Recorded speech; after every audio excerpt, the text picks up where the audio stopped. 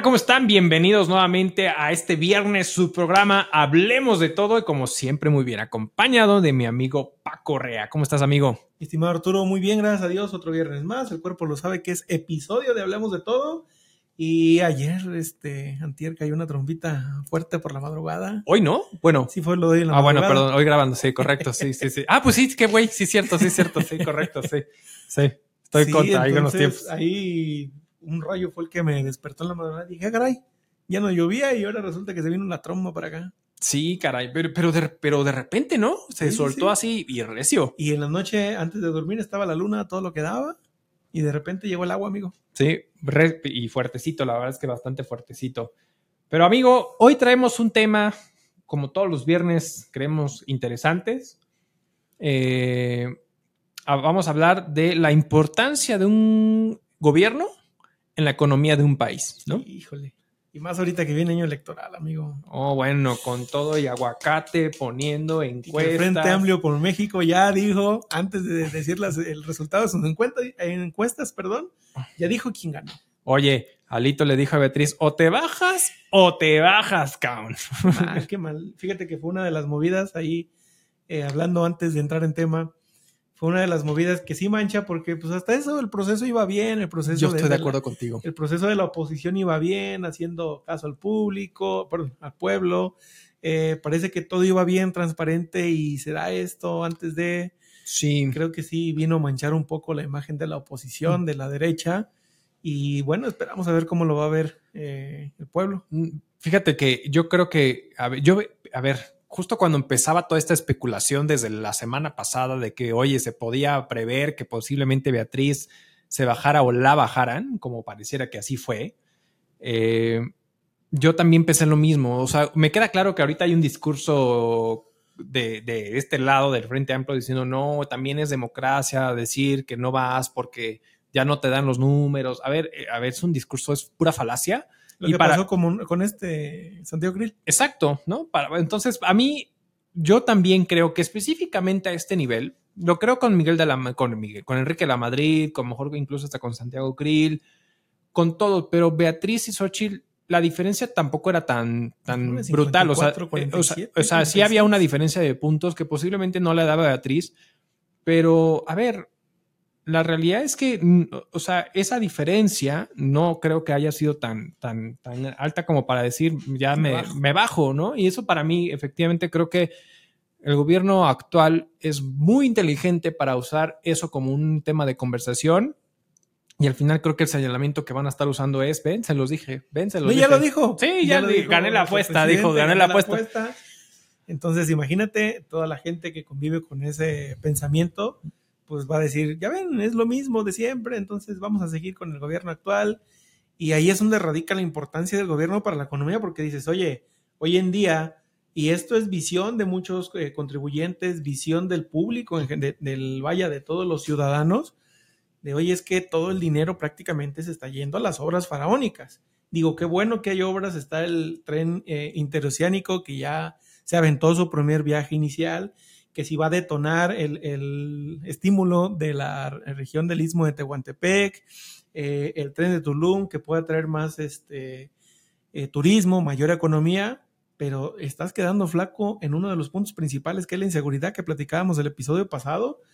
Y si no existen presas o acciones por parte del gobierno que digan, oye, voy a frenar estos puntos que me están quedando grandes, pues la economía, ¿qué va a pasar? En Guanajuato, en Celaya, en Salamanca, todos los negocios están cerrados por la inseguridad. Entonces, ¿dónde radica esa importancia en ese punto del gobierno que no está brindando la seguridad? Por lo tanto, la economía no detona. Exacto.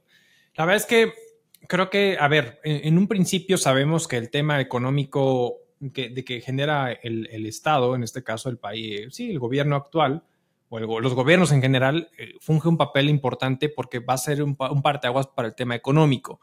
Generalmente se sabe, ¿no?, que uno de los mayores inyectores, y por lo menos aquí en México, en cuanto a tema económico, siempre es el tema de infraestructura. El tema de la construcción o infraestructura, carreteras, todo lo que se está generando como el Tren Maya, o sea, todo ese tipo de estructuras económicas,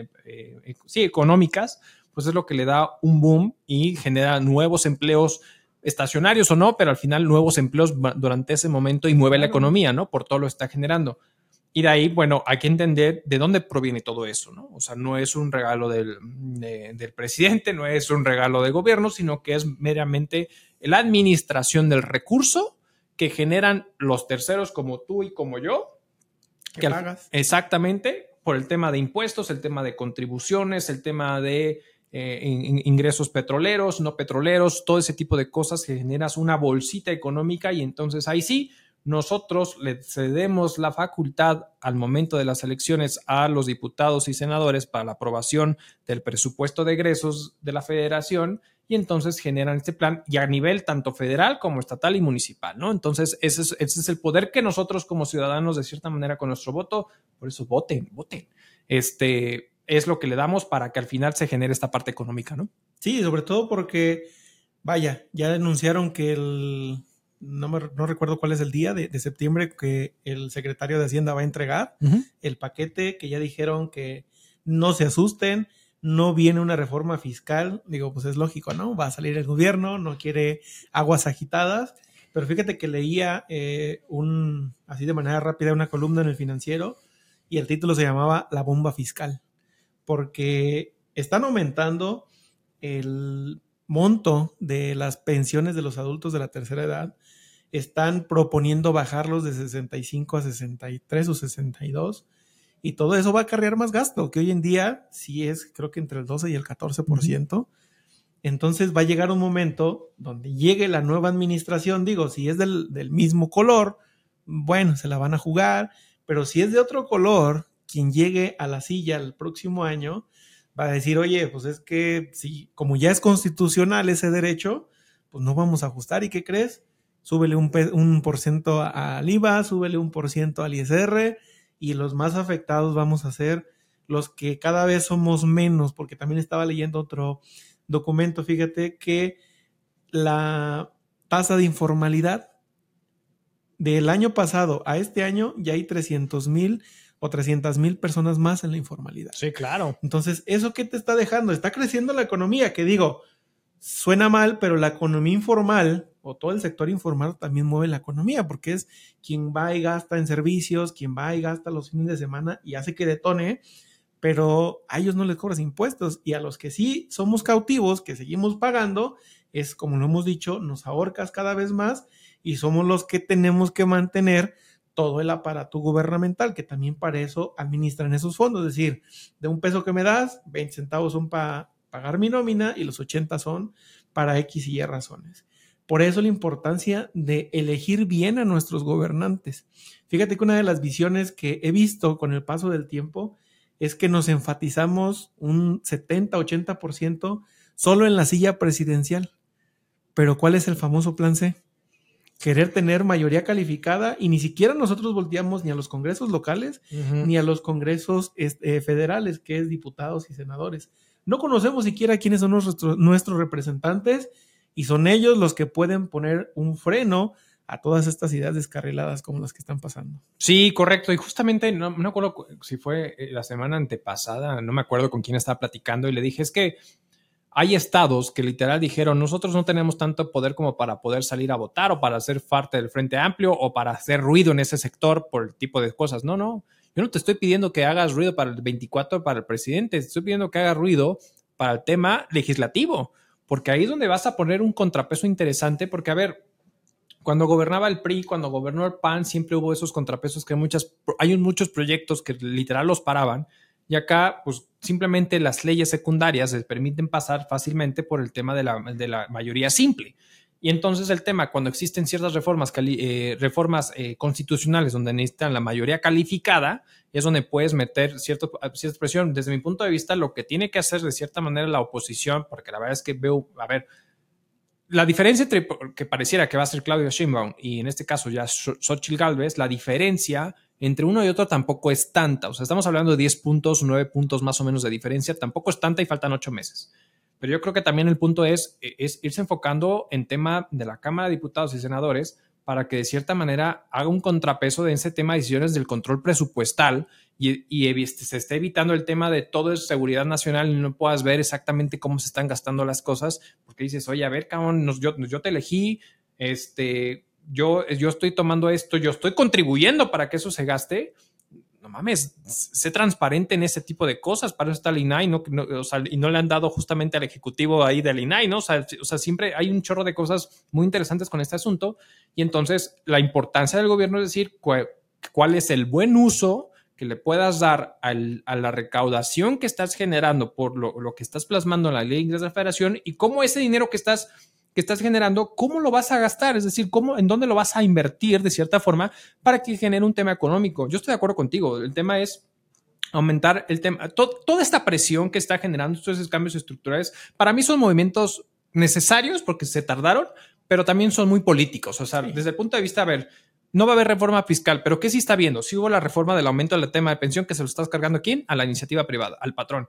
Si estás y aumentaste los días de vacaciones que automáticamente le estás generando un impacto al patrón y lo hemos venido diciendo. Para este año, de entrada, desde mi punto de vista, y luego tienes el tema, perdón, complementando esta parte, es el tema de las deducciones por la parte de los gastos, las nóminas exentas. No me estás permitiendo, o sea, me estás obligando, hay un umbral y aparte me estás diciendo que no voy a poder reducir la totalidad de la nómina cuando es un gasto estrictamente indispensable porque tú me lo estás poniendo por ley y me estás diciendo que me estás limitando para deducir eso, y ahora aumenta las vacaciones, aumenta la prima vacacional, pero la UMA se mantiene igual y entonces me vas a generar simplemente que la parte de la nómina exenta que estás pagando en comparación del año anterior, pues va a hacer que tenga que ser una deducción simplemente por ese hecho de hasta un 47%, ya no el 53%, por esa variación. Me vas a pegar. Y ahora está que es lo que yo creo que sí van a querer empujar, es el tema de la jornada laboral, el tema de 6 a 5 horas, exacto, días. Exacto, entonces la jornada laboral, el tema de, se me fue, el tema del aguinaldo también quieren ir por el tema de los 30 días. ¿Qué otra cosa por ahí? Eran 3 puntos bien interesantes que estaba viendo en ese asunto. Quieren quitar la PTU también, el límite que le habían puesto, ¿no? No, eso no me acuerdo, la verdad es que no me acuerdo, pero vi algo también que está relacionado con el tema del aguinaldo, el tema de la jornada laboral y no me acuerdo, otra cosa, no me acuerdo bien ahorita, no lo recuerdo, si lo recuerdo ya lo comento, pero, o sea, todo eso es una carga muy pesada para el patrón. Crece la informalidad, estás aumentando el nivel de ingresos que quieres generar sin una reforma estructural fiscal, y entonces lo único que haces es apretarle el cuello al ganso durísimo para poderle decir al empresario, me tienes que pagar más sí o sí, cabrón. No, ¿y qué es lo que pasa? La inflación desde hace, ¿qué te gusta? 7 años, se ha disparado mucho y más en pandemia. ¿Qué pasa con la deducción de automóviles? Sigue siendo la misma. ¿Qué pasa con el porcentaje de deducción? Sigue siendo la misma, y el costo de los vehículos, la infraestructura que necesitan las empresas para moverse, sigue siendo lo mismo. Entonces dices, oye, ¿cómo me exiges más y me sigues dejando las mismas condiciones? Voy de acuerdo, si por ejemplo, Xochitl, si nos estás escuchando, haz una reforma de 175, el coche más barato cuesta 300,000. Súbelo a 300 y del 25 a lo mejor auméntalo un 30. Ciertamente ahí interfieren los temas de, oye, ¿cuál es la vida útil completa de un automóvil? El arrendamiento también, que es otra estrategia sana. Hay empresas que dicen, es que yo el coche lo utilizo 3 años y ya no me sirve. Utiliza el leasing, entregas el vehículo, recibes uno nuevo, quita la deducción de 200 pesos diarios, que son 6,000 al mes, auméntala porque también las rentas no están en ese monto. Sí, entonces, no ¿cómo sigues estrangulando al empresario, al que sí da trabajo? Otra, por ejemplo, el reciclo, un buen régimen fiscal para ciertas actividades, para ciertos sujetos, pero no te permite hacer deducciones. Dices, ok, a lo mejor mensuales no, pero ¿por qué no dejas las anuales? Porque también le estás quitando al propio contribuyente, que a lo mejor es sueldo y salario y tiene un negocito que decide meterse a reciclo, y dice, oye, pero ya no me van a valer mis consultas médicas, mis lentes, mi crédito hipotecario, entonces ¿para qué me sirve facturar? Entonces, ¿cómo ellos van a, al final de cuentas, retribuirle pues un impuesto que al final lo estaban considerando? Entonces, creo que sí han sido desmedidas, y vuelvo a comentarlo, la importancia de acercarse, por lo menos conocer quién es su representante ante la Cámara de Diputados y Senadores, y sí acercarle, porque eso es lo que pasa. Vamos y votamos, y ya nunca nos volvemos a acercar a esa persona y no sabemos ni quién es, ni dónde está. Hay algunos diputados federales que sí, como que le hacen, yo tengo reuniones cada mes con las personas o cada 2 meses, pero ¿y dónde está? Otro contrapeso, las cámaras empresariales, que Claro. también se supone para eso son, para decir, oye, los empresarios exigimos esto. Las asociaciones de profesionistas, que también para eso están. Oye, todos los profesionistas que nos dedicamos al ámbito de impuestos, vemos que los empresarios solicitan A, B y C, o sea, ¿con qué nos vas a apoyar? O sea, porque si no, la economía al final de cuentas sigue siendo más apretada. ¿Y qué es lo que va a crecer? Lo único que va a crecer es la informalidad y lógicamente a los que sí quedamos cautivos, pues van a seguir apretándoles y apretándoles y apretándoles. Exacto. Eso es en la parte de impuestos, en la parte de recaudación, pero también un papel muy importante que juegan los gobiernos, y no solo me refiero al federal, sino al estatal, pues es esta atracción de inversión, como hemos visto que algunos gobernadores hacen giras por el extranjero porque tienen esa independencia o esa libertad de decir, oye, yo voy, ofrezco mi estado y entonces sí, ¿sabes qué? Vente, porque el propio empresario, digo, no es lo mismo que una persona tenga una planta o un grupo de socios tenga una planta y digan, oye, pues quiero que vayas a invertir, a que ya vaya una persona que tenga el control de toda una entidad y diga, oye, aquí te ofrezco todos estos recursos y necesito que te vayas a poner en mi entidad federativa, te ofrezco A, B y C.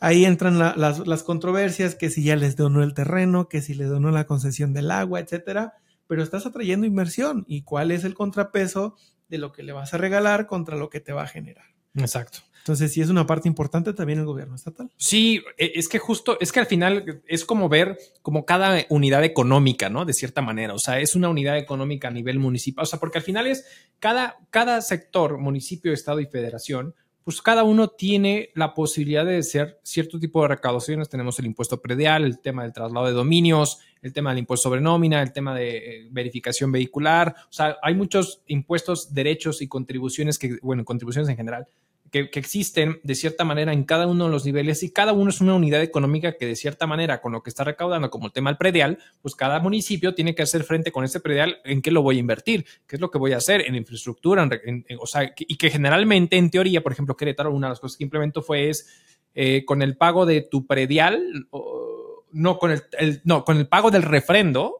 te doy un seguro. También el predial, cuando pagas el predial. El de casa, ¿va? El seguro de casa. Eso está muy interesante. O sea, al final es porque y fíjate que ese proyecto se me hizo bien interesante porque, a ver, platicando, y lo platicamos justamente en el programa anterior, pues ya hace unos programas cuando hablábamos con esta Elena, justamente del tema de los seguros, que muchas veces la gente no asegura sus propiedades.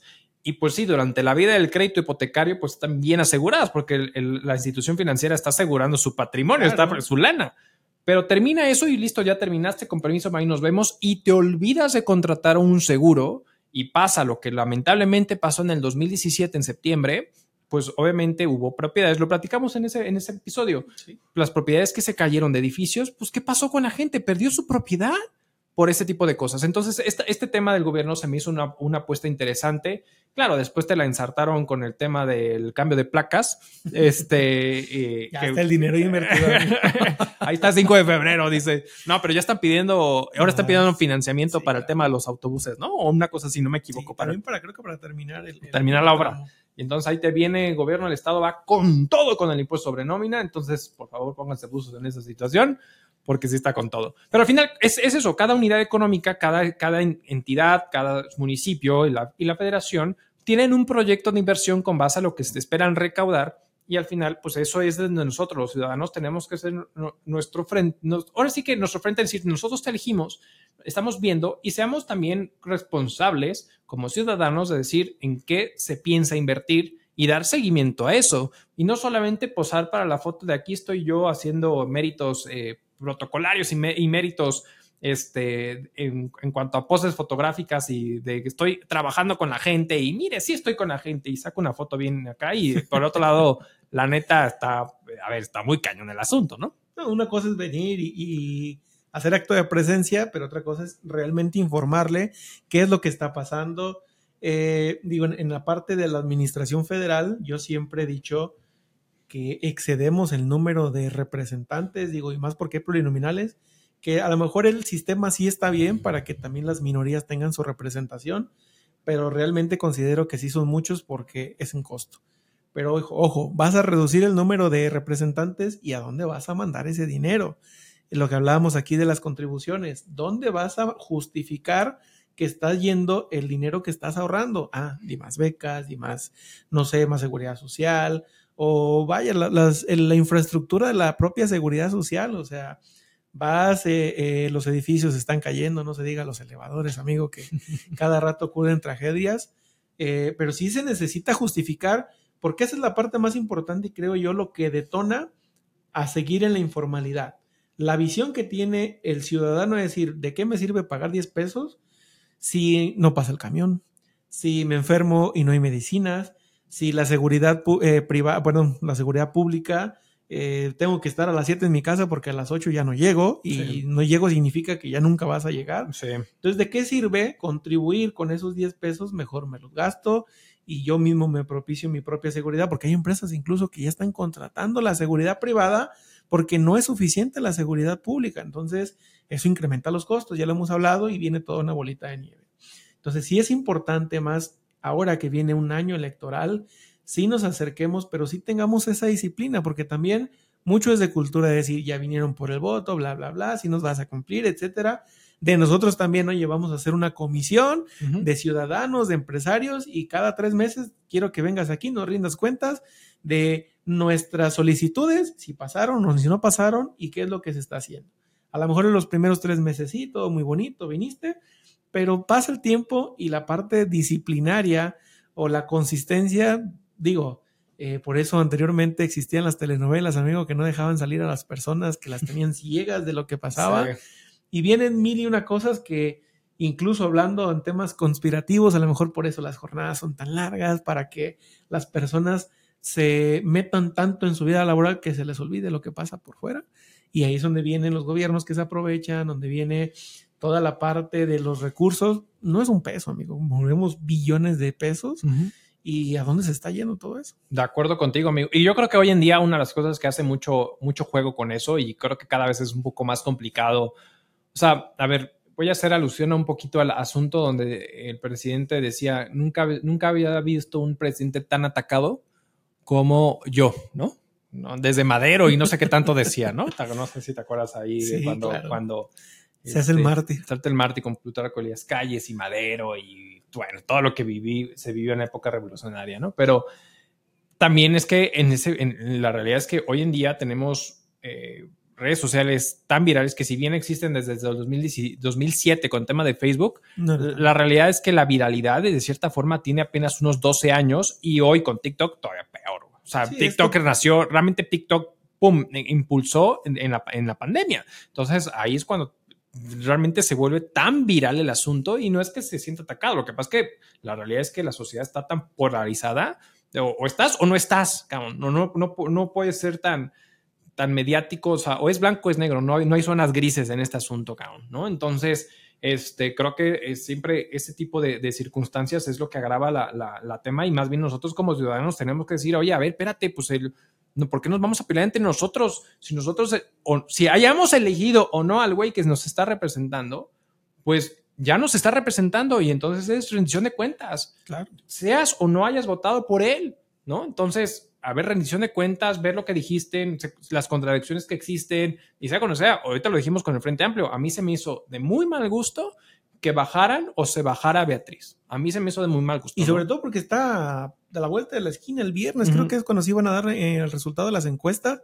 Oye, pues ya por decencia espérate que esté el resultado de las encuestas. Sí. Si ganaste y dices, oye, es que yo no tengo el carisma, mira, le cedo el paso a mi compañera que sí trae las ganas, perfecto, sin ningún problema. Si pierdes, pues pierde con formalidad, con temple, decir, agradecemos y pues le damos la batuta, o sea, pero no hagas lo que hemos venido o lo que han venido haciendo todos los gobiernos año con año, sí, o sexenio tras sexenio. Entonces, creo que sí es importante partidos políticos, porque somos personas las que integran los partidos políticos, pues sí, traten de cambiar esta cultura en la cual, si bien existen y siempre van a existir los intereses económicos, amigo, pues que cambien un poquito la cultura en cómo se percibe hacia la ciudadanía. De acuerdo contigo, amigo. Oye, y ahí, con este tema de la importancia económica, o sea, al final, un estado se define por el gobierno, territorio y población, ¿no? Ajá. Entonces,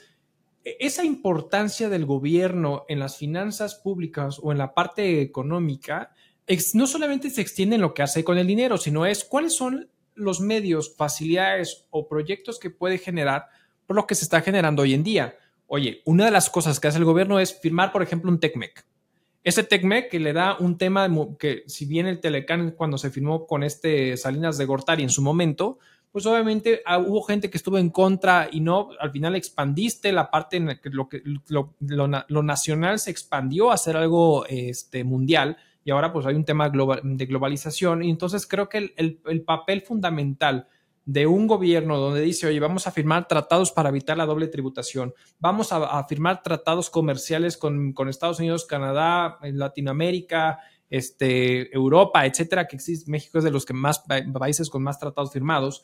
Entonces, todo ese tipo de estructuras, todo ese tipo de mecanismos es lo que ayuda de que de cierta manera facilites la recaudación, porque facilitas la transacción económica, y hoy en día por eso el tema de nearshoring está generando tanto bogue, porque estamos sabiendo aprovechar afortunadamente el tema de poder capitalizar de cierta forma todo eso que está existiendo a nivel conflicto económico hacia el exterior, como Estados Unidos, China, lo que hemos venido platicando en muchos asuntos. Y pues capitalizamos eso para decir, oye, traigo talento. Ahora, no solamente es atraer siempre le hemos dicho, atraer es bien fácil, mantener es lo complicado. Atraer clientes es bien fácil, hoy firmo un contrato y se acabó. Si no lo sé mantener, si no sé dar un buen servicio, si no me comprometo a lo que pacté y empiezo a decir, a ver, lo que pasa, firmamos un TECMEC y de repente digo, no, ya no quiero esto, ya no sé, y entonces vienen los conflictos que existen, de levantamientos, tanto exactamente, todo este tema de las controversias que existe, como el tema del maíz ahorita, específicamente de Estados Unidos y México, que estamos viviendo.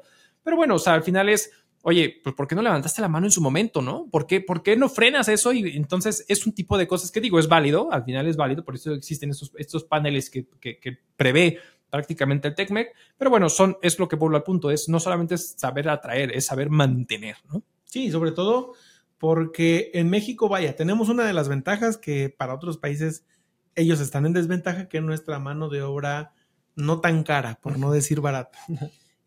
Los países lo aprovechan porque existen también, o existían, o creo que todavía hay algunas ciertas lagunas, por llamarlas de alguna manera, que pueden dejar a las empresas moverse estratégicamente fiscal y decir, si puedo reducir mi acto imponible, por lo tanto bajar las contribuciones, o puedo gozar de ciertos regímenes fiscales que me pueden beneficiar al final de cuentas en la utilidad.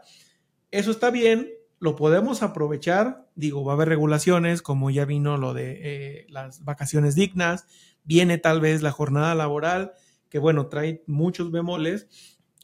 Pero si ya sabes que México es atracción de talento con una mano de obra accesible, ¿por qué no le metes como gobierno a la innovación tecnológica? Oye, se está peleando Estados Unidos y Rusia, o Estados Unidos y China, y nosotros hay que aprovechar, como dices tú, vamos a capitalizar. ¿Qué está haciendo Estados Unidos? Acero, semiconductores, no sé, agricultura. Pues aquí en México hay que hacerlo. Digo, si China es el principal país que copia en menos de un día todo lo que está haciendo otros países, ¿por qué nosotros no podemos hacer una economía, vaya, como dicen por ahí, economía emergente? Es decir, lo que si estoy en conflictos con otro país, en México lo puedo obtener.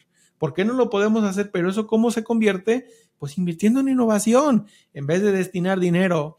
Yo eso lo veo mal a una refinería que si bien este año no va a refinar, que si bien el próximo año apenas va a refinar, pues el mercado no va para allá. No recuerdo si era contigo con el que platicaba o con otra persona, en la cual decían, de todos modos el combustible se va a seguir utilizando porque los autos eléctricos e híbridos no están al alcance de toda la población.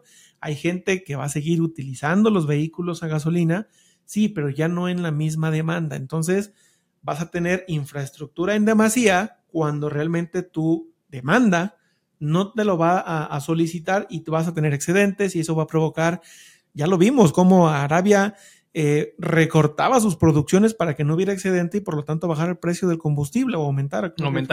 Entonces, ¿por qué no estamos mirando hacia allá? Porque ahí volvemos a lo mismo. Canadá en su tiempo presumía de su gabinete de la administración pública porque en la salud estaba un doctor bien, ¿no? Como el de aquí.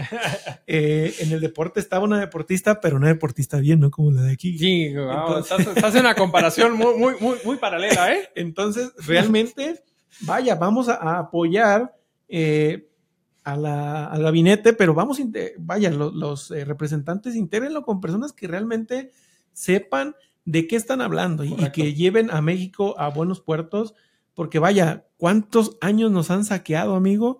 En tiempos de la conquista, en lo que AMLO ahorita sigue pidiendo perdón a los pueblos indígenas, que digo, bueno, eso es absolutamente absurdo, pero ¿cuánto tiempo han saqueado a México en sus riquezas y seguimos de pie, amigo? Como las empresas que dices llevan 20 años y no tienen para pagar impuestos, ¿y cómo siguen vendiendo? Siguen vendiendo, sí, caray. Sí, y la verdad es que sí, o sea, al final creo que hay áreas de oportunidad, pero yo no, o sea, es que creo que es un tema de las dos cosas, o sea, a ver, creo que no hemos sabido encontrar, creo yo, ese punto medio, porque por un lado, en su momento lo que existía era que es algo que está en contra de este gobierno y hasta cierta manera estoy de acuerdo con ellos en este sentido, que decían, oye, ¿qué es lo que hace Estados Unidos ante ciertos conflictos económicos de las empresas? Pues el famoso lobby o el tema del rescate. Y aquí, de cierta manera, en México, pues el tema del Fobaproa y todo ese tipo de cosas que llegaron a existir, pues es algo que se ha venido diciendo, es que con dinero público rescatas a las empresas privadas por un mal manejo, por gandallez y lo que tú quieras, y hoy en día se fueron al otro extremo. O sea, es decir, ahora no apoyo nada. Entonces, entiendo un poquito el discurso que existe hoy en día de estar en contra de eso y de cierta manera yo por eso digo, yo creo que yo estoy parcialmente de acuerdo en ese sentido de sí, basta con estar rescatando, que es algo como lo hace China. O sea, China es no rescato, pero rescato a la gente, ¿no? Entonces, pero por lo menos pongo un mecanismo porque China es un tema como que digo, genero riqueza, genero un capitalismo y después lo aprovecho para un tema hegemónico de cierta manera para poderlo plasmar a toda la sociedad de cierta forma, ¿no? Pero acá es quiero para todos, pero te exprimo el pescuezo, no genero condiciones económicas atractivas, no genero la inversión, o sea, no estamos generando inversión en tema cultural, no estamos generando inversión en tema tecnológico, no estamos generando inversión en tema de investigación, o sea, cada vez se están acortando más presupuesto para ello, para irse a obras faraónicas, y le digo faraónicas porque es simplemente para poderse colgar una medalla de yo hice este aeropuerto, yo hice este tren, yo hice esta refinería. Entonces, y ninguna de las tres, digo, me queda claro que toma tiempo, pero al final ninguna de las tres obras, cuando se vaya, van a estar al 100. Van a estar al 100, ¿no? Entonces, digo, a ver, y muchos pueden decir, pues es la barda, el elefante blanco de Calderón con la pinche barda. Sí, lo entiendo, perfecto, me queda claro, por lo menos aquí hay algo sí, pero por eso digo que de repente es este discurso donde nos vamos completamente a los extremos y estén realmente críticos en lo que se está ejecutando y es prever este tipo de incentivos que no solamente queden quiero, genero, me cuelgo una medalla, pero es, oye, ¿y qué me das a cambio? Algo que hemos dicho constantemente y vuelvo a repetir es, oye, déjame volver a deducir al 100% los sueldos y salarios. Es un gasto que sí o sí, o sea, me estás metiendo a huevo muchos cambios estructurales en materia laboral, pero me estás castigando en la parte de deducción. No te estoy diciendo que no vaya a pagar PTU, no te estoy diciendo que no voy a pagar vacaciones, no te estoy diciendo que a lo mejor pueda reducir o no la jornada laboral, no estoy en contra de eso hasta cierto punto, pero sí te pido, por favor, el 100% de la nómina que yo tengo que pagar, déjamela deducir al 100%, porque si no, oye, nomás me estás poniendo el pescuezo y por eso van a empezar a quebrar muchas empresas. O sea, imagínate, y vuelvo a lo que hemos dicho, todas esas pequeñas empresas que de cierta manera en esos cambios estructurales que pueden llegar a existir, no van a poder mantener un tercer turno, no van a poder mantener un segundo turno, no van a poder mantener horas extras porque se van a pagar dobles. O sea, imagínate todo ese tipo de cosas, ¿no? Todas las horas que trabajaban el sábado, que son alrededor de 6 horas, todo eso va a tiempo extra. Exacto. Y simplemente el tiempo extra, que es doble, es exento. Y por lo tanto, no deducible, más que el 47. Exactamente. Entonces sí, creo que ahí no hay un equilibrio. Digo, si lo vemos por la parte de que, oye, es que es un ingreso exento para el trabajador, el gobierno no recibe nada por ese ingreso, ¿y cómo tú lo vas a deducir? Pero oye, es una simple fracción. O sea, en cuanto a montos, nada más son en las primas vacacionales por tiempo extraordinario, primas dominicales en su caso, y el aguinaldo y la PTU, pero todo lo demás es grabado. Entonces, es tan simple con decir, haz la nómina deducible, nos vamos a Reciclo no tiene deducciones, paga su nómina, en vez de incrementar la formalidad en la nómina, los mandaste a la informalidad porque dicen, es que si no me sirve para deducciones, pues ¿para qué la quiero? Exactamente. Entonces creo que sí, ahí se tienen que hacer estudios fiscales y económicos para ver si realmente el impacto del impuesto me está llevando a ¿cuáles son los dos principios constitucionales? Proporcional y equitativo. Entonces, no está haciendo la proporcionalidad, no está siquiera siguiendo los principios constitucionales de las contribuciones, pero pues lógicamente no lo podemos demandar para que se solucione. Pero entonces, gobierno, sí vamos a hacer un equilibrio para apoyar, porque prácticamente, el SAT cuando llega y te embarga y tiene estas acciones de te quito todo, pues oye, vamos dando pauta a que haya un mayor número de acuerdos conclusivos, decir, oye, me debes, sí, pero no tengo para pagar, mira, dame un chance, mira, te ofrezco estas 3 opciones, ¿cuál es lo que quieres? El chiste es que tú sigas generando ingresos para que sigas dando empleo y también para pagar tus impuestos, ¿por qué no? En vez de decir, te cierro la cortina y ya no, todo lo que tienes me lo das, ¿y qué vas a hacer con eso? Exacto. Vas a quitar fuentes de empleo, vas a afectar la economía de tu entidad, de tu localidad, y al final de cuentas no vas a ganar nada porque vas a seguir reduciendo el número de contribuyentes activos. Exactamente, amigo.